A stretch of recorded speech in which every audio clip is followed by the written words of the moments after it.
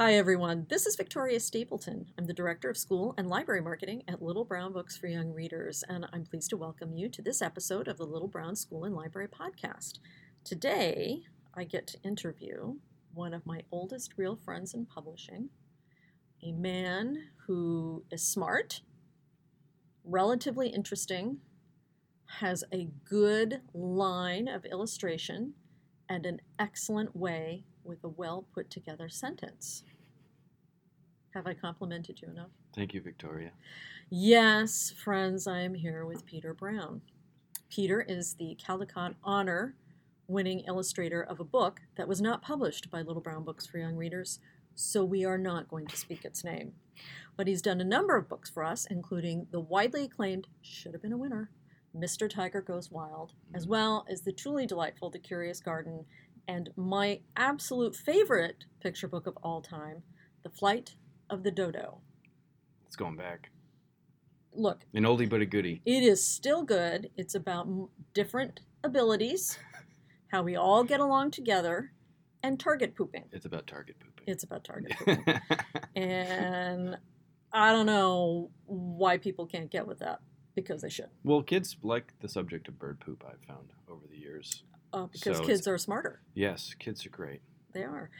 Last year, no, it was the year before already. Yeah, I Ooh. Because the book is really that fresh and interesting. Peter came out with his first novel, The Wild Robot, which is sort of a hatchet crossed with Metropolis.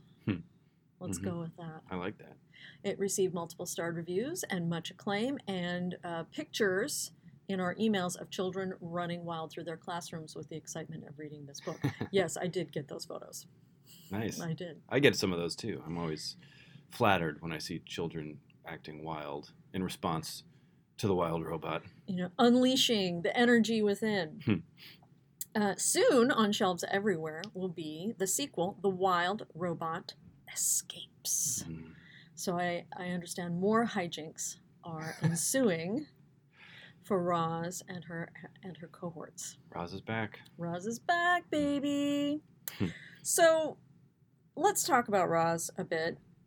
She is a robot. I don't think of her as an it. I think of her as a she, which I think is important. But her story, both in the first book and the second book, these have a lot to do with moral formation, deciding who you are and deciding how you choose what is right and wrong, and acting upon it. How does Roz figure that out? How does she learn that? And how challenging was it for you to communicate that in the story? Well, in the first book, it's interesting because she is all alone and she has nothing to base her decisions off of. She has to figure it all out for herself. And so that's why she becomes a wild robot, is because basically she's looking to the world around her for input, and the world around her is wild. So she starts acting more like wild animals in the wilderness around her. And so that's kind of, she's designed to learn and to make choices, and what she has to learn from is this wild environment. I thought that was really interesting how, technology could possibly mimic and relate to the wilderness, without humans being present at all. But she goes to some weird places. I mean, the first book, I love The Wild Robot, but it's a weird story, and she develops animal friends and enemies and a family. And whenever I talk to kids about Roz being a mom, especially if they haven't read the book already, they start scratching their head because they're trying to figure out how this would ever happen. But I think I found a way for it to work. And so in the second book, in The Wild Robot Escapes, she still remembers all of that. She still has that life on the island to help her form her personality, and to inform her decision making. But she has a whole new set of obstacles. In the first book, she's learning to survive in the wilderness. In the second book, she's learning to survive in civilization with humans and with other robots. But she's still a wild robot. She still has all that information that she learned in the first story. And so it was interesting to think about how a character would navigate a civilized world with that kind of background, And I read stuff like Tarzan of the Apes for inspiration, because there's a perfect kind of correlation there where you've got a character who's raised in the wilderness and then is brought into into civilization and feels more comfortable in the wilderness. And but that's a human. This is a robot. So there's a lot of differences between the characters, but it was a good kind of jumping off point in my sort of brainstorming for this book. Do you think about civilization in quotation marks? I guess. I don't know what you mean by that. Well, the animals have their own sorts of arrangements, their own moralities, Okay. their own ways of communicating and rubbing along together, so to speak. Right. That I think Roz does perceive as wild and disorganized because she doesn't perceive the pattern. She's not clued into the pattern yet. Mm-hmm. But that sort of assumes that her civilization is the correct version. Right. You could make an argument that life on the island is its own sort of civilization. When I say civilization, I guess I mean human civilization. Mm-hmm. And, Roz was designed to operate in a human world, So the first book was really a fish out of water story. And the second book is kind of like a fish in water it doesn't want to be in story. Like maybe a freshwater and a salt in the ocean story. I don't know. We don't have to keep trying to find the right analogy. We don't have to belabor the water. But like I like the idea that Roz is stuck with this sort of dilemma where here she is living the life she was always supposed to live, but she's not sure where she really belongs. Even though she looks like all these other robots and she's living alongside robots and humans, there's something about a life on the island felt better to her, and so she feels stuck, torn between these two worlds. And because she has the ability to learn and make decisions, and she's got a lot of tough decisions to make. I think it's interesting pondering my own sets of anxieties. Yes, listeners, I do have them. Thinking about Roz, and she's almost cursed a little bit with the life she thought she wanted, or the life she thought she was designed for, or the role she was supposed to inhabit. In the second book, that all comes together, and yet she doesn't fit that. Right. And thinking about kids and kids who live up to expectations and do the things that their parents want them to do and do everything right, and yet it doesn't sit well. Yeah. Yeah. Well, she feels a lot of pressure.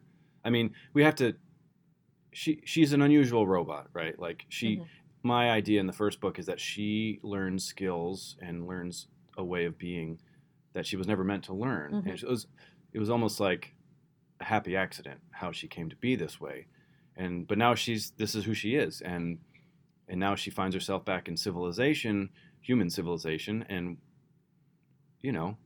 she's not sure she wants to be there, even though everybody assumes that she wants to be, or they don't even think robots want anything. She's kind of living this double life where she has to sort of walk carefully, because if she lets people know too much about who she really is, then she could get into big trouble. And there's a lot of landmines in this story for her, and so it's like we're watching this character walk this really fine line, trying to just make everybody happy, and yet ultimately it's her own happiness that is sort of driving her to make these decisions. It's an interesting counterpoint to Mr. Tiger Goes Wild, isn't it? Because in that book, that's also the tension between the desire for unfettered and unrestricted sort of freedom to just go bananas and escape one's very tight social constraints. Mm-hmm. And that's more of a joyful book. Mm-hmm. Let your freak flag fly a little bit there. Yeah. And Roz is not as joyful in that. Mm-mm. Well, she thinks fondly back to her time on the island and feels, even though that was not a simple existence, it seemed joyful in its own way. And now she finds herself locked into this life that she didn't choose. And, under those circumstances, who can blame her for sort of wishing she could go back to the island, And I don't want to give any spoilers away, but she also has to accommodate both sides of that wish for the freedom of the island versus what? Yeah, well, again, she's walking this fine line, and she feels a sense of responsibility to her new life as well. It's not simple. It's not like, and this is one of the things that was important to me as I dreamed up The Wild Robot Escapes, was I could have put her in some sort of dystopian future where she's slaving away in like a factory or underground in the mines or something like that, where it's just like, well, of course this character is going to be totally miserable in this situation. But to me that almost felt too simple, and I wanted to explore this sort of murky territory where Roz doesn't hate her new life. Like, it's not as good as the last life, as her old life, but it's not terrible. And so she's really torn because maybe she needs to accept this is the way things are now, and she needs to let go of the past. And I just love the idea that this artificial intelligence is grappling with these kinds of, dilemmas that a lot of us go through, and it was important to me. I basically just was like, all right, we've got this robot character with this unusual mind who thinks and feels a lot like a human does. I want to throw as much complicated stuff at her as possible and see how she would react. I almost I think of these books almost as if they're like thought experiments, and Roz is this real being, and I can put her in a different situation and let's see what she does. And so I kept putting her throughout The Wild Robot Escapes in one kind of tough position after another to see what she would do and what makes sense for her to do, what's sort of a logical response for her. And that was a lot of fun, And so, yeah, it gets into some sad territory and some scary territory, but there's a lot of joy. There's happy moments too. And yeah, it was a lot of fun trying to imagine how this robot would react. So let's talk a little bit about consequences, because clearly these are books that are a lot about decision making and accepting change, but also accepting the change that we make.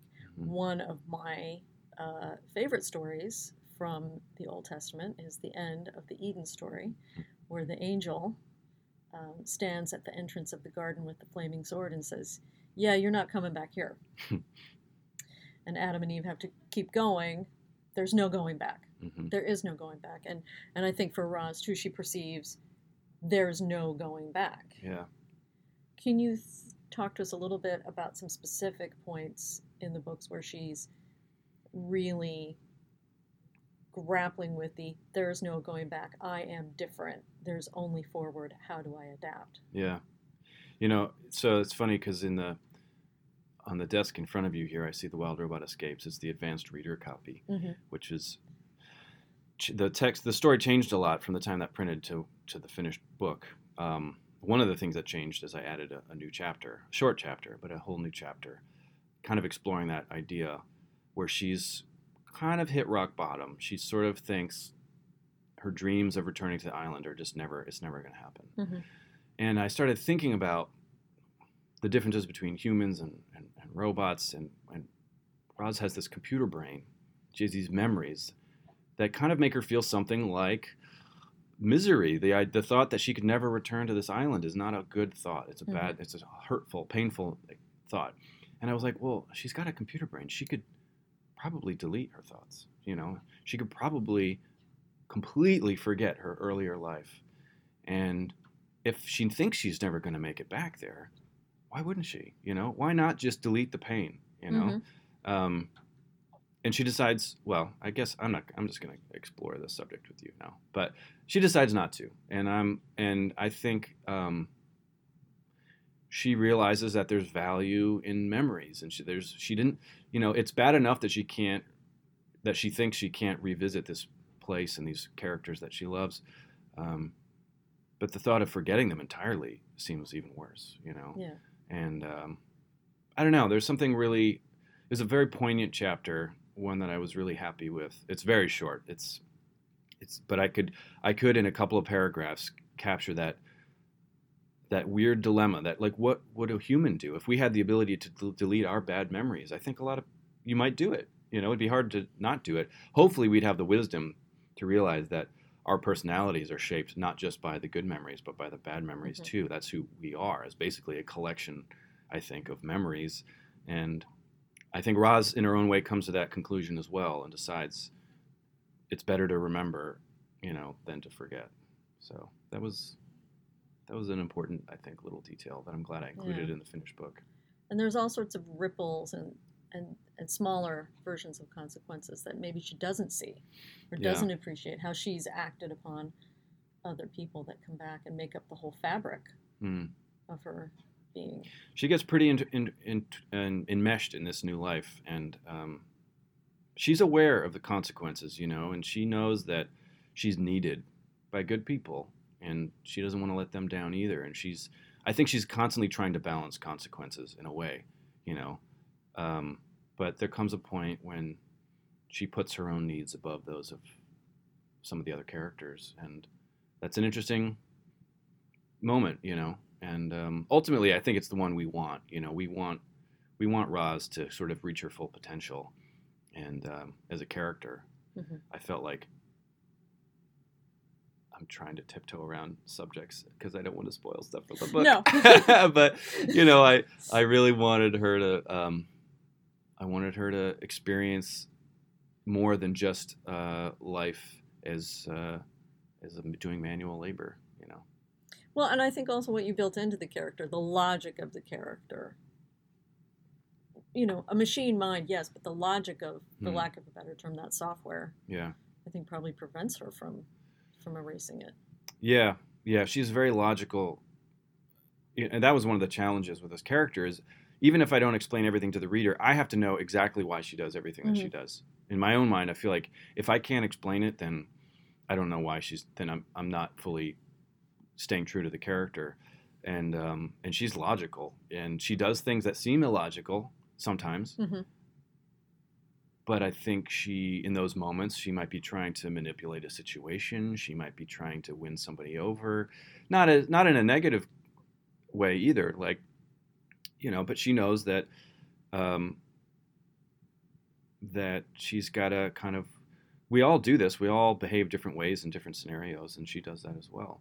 And so that was fun. It was fun to think logically. Why would she do stuff that to the outside viewer might not make sense? But, I know why she does everything.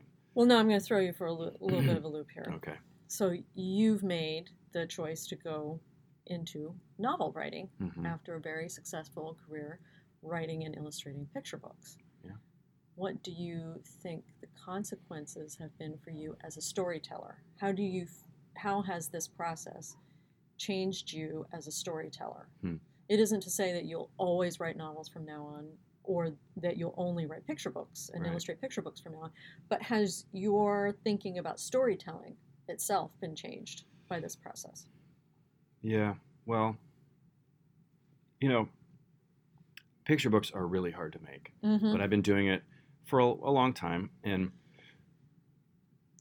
it was sort of in my comfort zone. Making a picture book, I had a kind of a process that usually turned out a pretty good result, and when I started making this novel, I was like so out of my comfort zone. I was reaching for things to make it more comfortable. So some of the techniques that I used to make a picture book, like story mapping, is one. I clung to that desperately when I was working on the Wild Robot books because it was sort of familiar territory. But once I got to the next phase of the process and I had the big plot points figured out, I had the outline figured out, then it was really scary and stressful, and I put a lot of pressure on myself. And the literal consequences of starting to write these novels was, I would lose sleep. I would I had the stress sweats. I had a lot of self-doubt, and it was pretty agonizing at times. And I put myself through that once. And then I was like, man, I got to do this again because I had to finish or at least continue Roz's story. And because the first book isn't the end, you were left, most people finish the book and are wondering what happens next, which is great. And I was like, I have to keep writing. and it's painful. Now, you'd think it would get easier over time. And I guess maybe it will, but the second book, I think, might have been harder to write than the first book. Oh, no, I don't doubt that at all. Yeah. I don't doubt that at all. I mean, So I don't know if these are the kinds of consequences you were talking about, but there were real life consequences for these decisions and for me. But more than that for you, I don't know where you are in thinking about your next project. I mean, this is just coming in for landing, and you may not even be thinking about your next project, and that's totally fine. But I'm wondering, I know that this book came out of other projects that you were working on, and I remember seeing your presentation on which book was it? And then I can't remember which one it was. Oh, I'm terribly sorry, because then I saw Mr. Tiger peep out of it. Of your presentation. Oh, okay. You were talking about the book at the time, and then all of a sudden he popped out. And I know there's some link of your preoccupations or your ideas that you're working from one book to the next. So are there things in your mind left over, echoes left over from these stories that you're starting to chew on for new projects? And yeah, well, I'll say this about writing novels is once you sort of open those floodgates, then there's no going back. Okay. And it sort of feels like I'll keep making picture books, but now that I know that I am physically capable of writing a novel, that's an option forever, right? So I'll have ideas that I might have tossed away 5 years ago because they weren't quite right for a picture book. Now, that same idea I might hold on to because it's right for a middle grade novel. And so it's kind of cool to feel like more of my crazy ideas are fair game, than they used to be. It used to be that if I couldn't find a way to fit an idea into a picture book format, then it was useless to me. And now there's even, like, the world just opened up even more. And it's exciting because I do have ideas for more chapter books and things that, again, I think explore really weird moral and ethical territory. And it's, I don't know, it's exciting. I'm excited to feel like now this is another thing that I can do. Well, the response to The Wild Robot among our kid readers has been phenomenal, and I know when we sent out the ARCs of the new book, The Wild Robot Escapes, to our faculty lounge groups, people straight up lost their minds. Cool. I love that. I mean, there's just like gifts of jazz hands. Yeah, and jumping around and all of that thing. I do know that you make a lot of school visits during the year. Probably not as many as you used to, but still a fair number of school visits during the year. And kids love you. You have a good rapport with your readers, your audience. What have you learned from your readers looking at the reception of your books, how your stories land with your audience? What have you learned from them? Well, I love visiting schools and libraries and getting to talk directly to kids. They're such an enthusiastic audience, and they take things seriously. And so I think I've learned with these books that you can really go to some strange places, and kids will be right there with you. There are not as many walls up. I think adult audiences get set in their ways and they want to read certain kinds of things, and I don't think kids really have that kind of developed those sort of tastes yet, and so they're more open to whatever you want to share with them, which is exciting. I wrote these Wild Robot books kind of with in mind of that I wanted to make robot books for people who don't like robot books, because I think a lot of people are not interested in science fiction, or they're not interested in robots or whatever, but that's not really true with kids, and so I think one of the great lessons you learn when you start writing for kids and talking directly to them is that if you really love the story, if you really try to stay true to the story and the characters in your story, and focus kind of like on the craft of it, and just write a really good story, they don't really care what it's about, because you'll pull them in and they'll get emotionally involved in this story without even meaning it or knowing it's happening, and it's pretty liberating as an author. I mean, I'm trying to make kids care about a robot, and I pull all kinds of strings to make that happen. But it worked, and ultimately we're talking about a machine. And now this machine, Roz, is very lifelike, and but it was so cool to see, like, kids really connecting with her.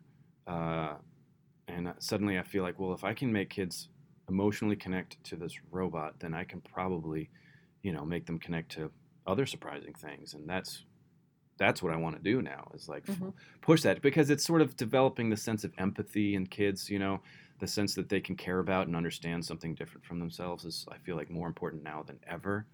And Oh, yeah. and so I feel like, well, here's one way to do it, and this is my way of dealing with those issues, and I'm going to keep trying to kind of push the envelope, as you might say, and see what other surprising characters can I make people care about, you know.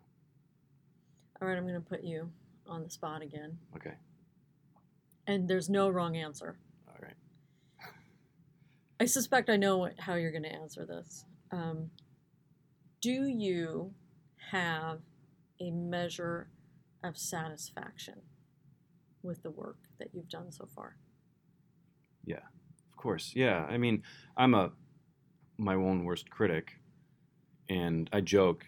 Kids all ask me which of my books is my favorite, and I joke I hate all my books equally.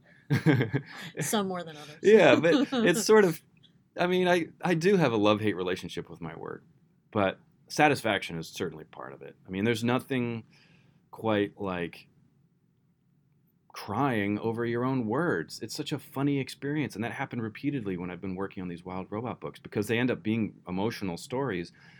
And when you're like alone, it's late at night, and you're slaving over this chapter, and you just can't quite get it right, but then everything clicks, and like it feels like this is something other people are going to be able to connect to too, and I'm feeling emotional, and maybe I shed a tear. It's like, wow, that's seriously satisfying, you know? And then to get the actual positive feedback from real readers to say, wow, that night that I was alone writing that chapter and I got emotional, that made other people emotional too. It really did work. Like, it wasn't just in my head. It wasn't just wishful thinking that this scene would connect with readers. It actually did. And I mean, what more can you ask for as a writer, you know? So there's a lot of satisfaction involved. I'll continue to nitpick my stories and wish I could change older books of mine, but I'll also just keep making more books because it's so satisfying. Well, I think on that note, we'll end the podcast episode. Thanks for having me. Gentle listeners through the waves, this has been Victoria Stapleton, Director of School and Library Marketing at Little Brown Books for Young Readers. With me has been author extraordinaire and overall good egg, Peter Brown. His newest book is The Wild Robot Escapes, a classic in the making that should be on your TBR pile right now. We'll see you next time.